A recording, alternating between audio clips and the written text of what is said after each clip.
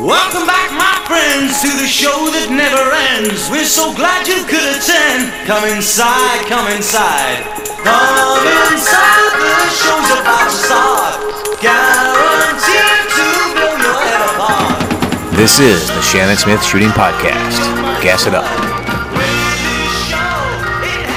Hello, shooters. 2021. We made it. Maybe.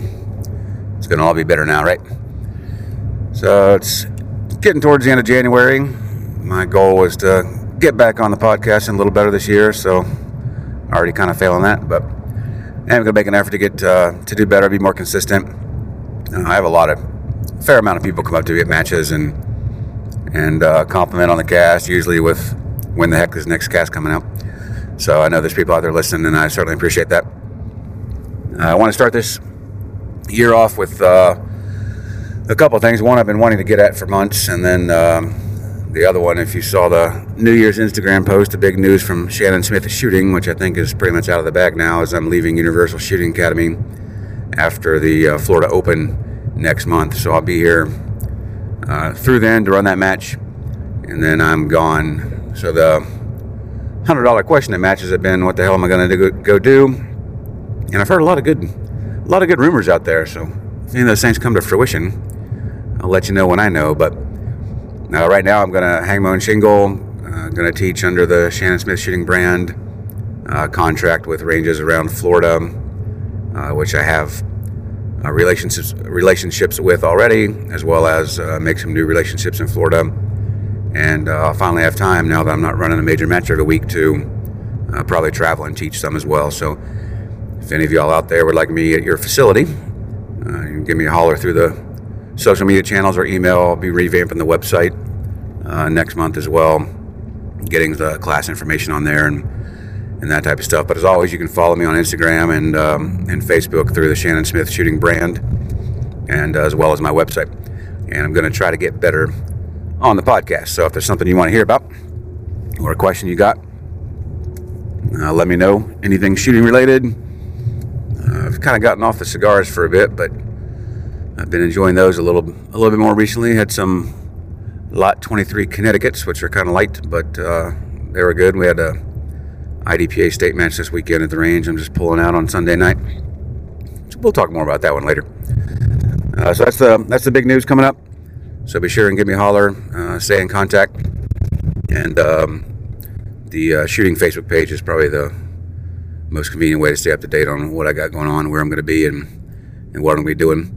One of the things I wanted to talk about for months is this podcast has always been shooting centric, but I like a little mix of just straight up how to shoot, techniques, tricks and drills, competition stuff, but then the self-defense aspect as well, because it all ties in, and I like to think of myself as a self-defender, but it's more than just carrying the gun. So when the Corona thing started, which I guess was March-ish, really, when we really started to affect stuff around here, late February maybe. So it's been about a year, or almost a year from now. There was a big panic on the toilet paper and all that craziness and food, and so a lot of that comes down to being prepared. And so unlike we live in hurricane country down here, and we like to talk and fantasize about preparations for the zombie apocalypse, but a lot of that is the same stuff we need to do to be prepared for hurricane season, and the same stuff you would do for the zombie apocalypse. It's really along the same lines. Well, the advantage, or it's probably not the right word, but the difference in a hurricane is that we know it's coming, and normally quite a ways out. And when hurricane season comes along, there's a list of stuff that we do as a family. We make sure we stock up the gas cans and start the generator and make sure it's running, and make sure we're stocked up on water and a little bit of food and that kind of stuff. So we always do that at the beginning of hurricane season anyway. But then if you see one out there flirting around on the horizon, you might stock up on a few more items than normal. Well, with the Corona thing, there really was no notice. It was all of a sudden like the world's going to end. It's carried on the Cheerio cereal box from the store, and there's no toilet paper, and we're all going to die. So I was proud, I guess is maybe a good word, but I was pleased with the way our family was set up at that time. Like, we honestly didn't need anything. We might have been not as flush as we would, see what I did there, not as flush as we would like to be on the toilet paper thing, but like, I've got 20 years of Match t-shirts I can wipe my ass with if needed. So that's not a necessity where I come from, or in my opinion anyway. I'm from West Virginia, so don't make a connection there. But so we were able to find some of that here and there, and cleaning supplies we probably were a little light on, and you can do a lot with a gallon of bleach. So that was a lesson learned. The only thing we really didn't have that we wanted is like milk and eggs, and we've got a 4-year-old, so we go through some milk, and she likes her eggs, but those aren't really necessities. We could have lived with it. If there was no milk or eggs ever again on this earth, we would survive. And so I was happy that we were good on the food situation. And one of the things I did, I again mentioned this on Instagram or Facebook or something years ago. I read the 1 Second After book, and that's kind of the granddaddy of the prepper books, when an EMP hits and instantly shuts everything down. And that really got me thinking to be a little bit more prepared. And again, that carries over great for hurricane season here, or maybe you're in a tornado area, or maybe you're in a snowstorm area. There's a lot of other things besides hurricanes, that weather-related events that you should be prepared for. But that one really got me thinking and taking some proactive measures. And one of the things I learned from a buddy of mine is you don't have to go out and buy $3,000 of food right now and build a bunker and all that stuff. He told me the idea, I don't know where he got it, but just buy 1 can of something every time you go to the grocery store, and whatever you like, a can of soup or beans or vegetables or whatever, or 2. That way it doesn't affect your budget at all. You're talking whatever, 79 cents or whatever it is for a can of soup. And yeah, it's got an expiration date, but again, if the end of the world is upon us, you could probably eat soup that's been expired for a year or 6 months or 5 years or whatever. So I started doing that, and it really paid off. It doesn't take long until you have a pretty good stockpile of canned goods, which is not great if you got to travel, in the EMP scenario or something really devastating. If you got to get mobile, then that's not going to help you. But if you have to shelter in place in these trying times when we're all in it together and need a car loan and all that stuff, having food at the house is pretty convenient. Well, my mom was down. This has been a little bit ago, so maybe a year ago or so, and was helping Kristen organize and clean up. Kristen's my wife, for those of you who don't know. Was helping them organize and clean up, and they threw away all the expired canned goods. So, without me knowing about it, of course.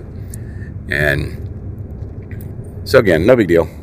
I restarted the process, but when the COVID stuff started, and my mom's getting up there in age, and in one of the risk categories, she didn't want to go out, or at least as minimal as necessary, which is a smart thing to do.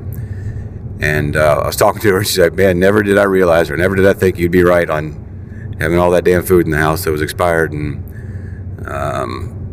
so kind of drove the point home, I think. Back at that same time, I got some of that freeze-dried food. The Wise brand is the one I went with, and that's pretty expensive, but again, it lasts forever, and it's not something you have to buy monthly. I've only got one, so it's not good for that much, 30 days maybe or something. It's been on my list to buy another, but stuff like that. The can every time you shop thing, I thought was a pretty good idea. Obviously, this crowd is probably good on guns and ammo, so that's not even really talking about that. I've got plenty of that stuff around. Excuse me. I did bring a couple extra mags, clips for the AR when a little bit later in the time frame, when all the riots and the BLM stuff and the demonstrations were going on. So again, we live in a rural area. There was really no issue. Well, not really. There was no issues of that around where we live. I think there was a little bit in Orlando and a little bit in Tampa, but nothing major. But still, nonetheless, I'm plussed up a little bit in that department, even though I've probably got enough at the house that I would have been fine. And then some other things I hadn't really thought about is batteries and candles. Again, this is all hurricane stuff for us, but falls in the same line of, supply chain shut down and that things aren't getting restocked. And like weird stuff became unavailable and still is. The wife asked me to get pepperoni the other night to make a pizza, and there was no pepperoni on the shelf. And I was asking the Publix people, I was like, what's up with the pepperoni? And they're like, we don't know, we're just out of pepperoni all of a sudden. So I didn't research to find out why we were out of pepperoni, but the little things like that I've noticed have become oddly hard to get or impossible to get. So I've started doing the same thing with batteries and candles as I did with food. So again, batteries aren't cheap. Candles are cheap, but batteries aren't cheap.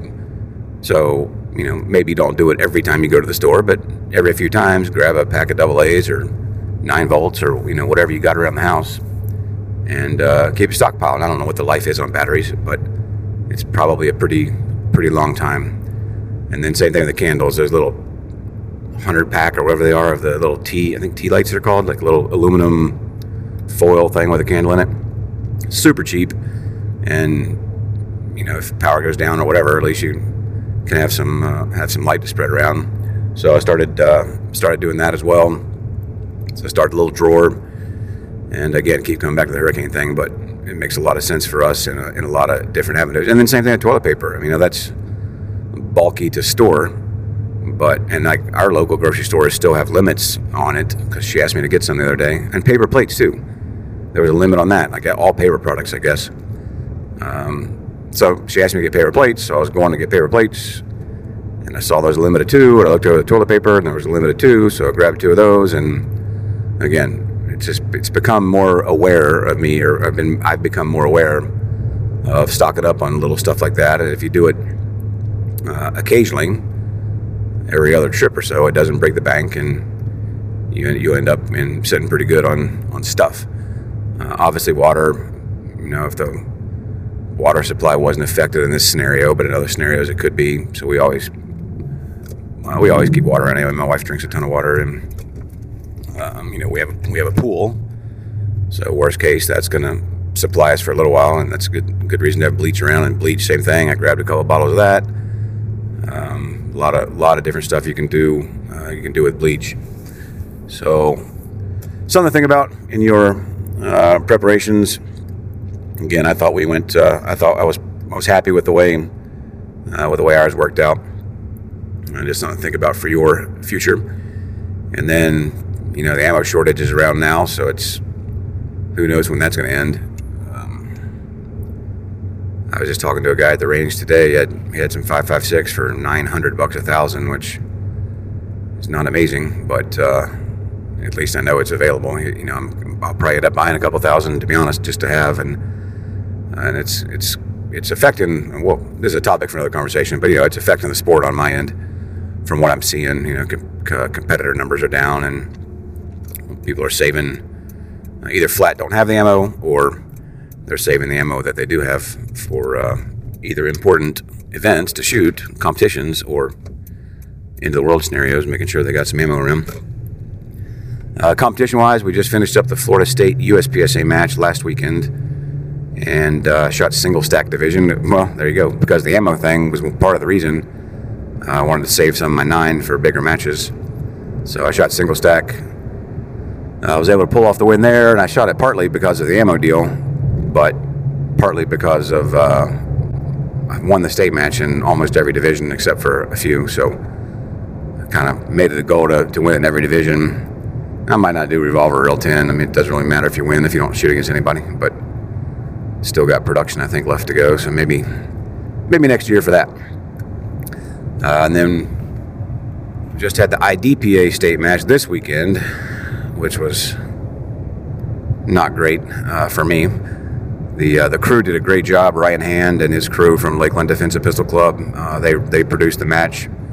Really just rented the range from us, so I was available throughout the week to help them build stuff a little bit, but I really didn't do much. They were spot on in their construction and their building. It was a pretty straightforward match, which was Ryan's goal. Nothing too complicated. A few moving targets, a little bit on the move, but nothing crazy. And I would say he executed that perfectly.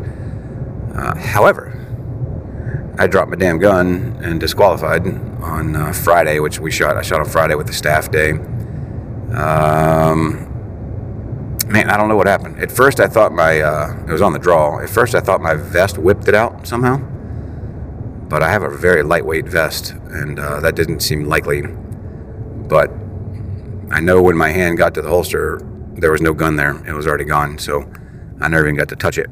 So I think happened in hindsight is I was shooting carry optics, which is a new division for IDPA, and I've never shot carry optics with a vest on, with a cover garment on, other than the 2 times I practiced this week. And I actually did bring it home to dry fire one night and never had an issue, but happened to be stepping backwards on this particular stage in this particular scenario.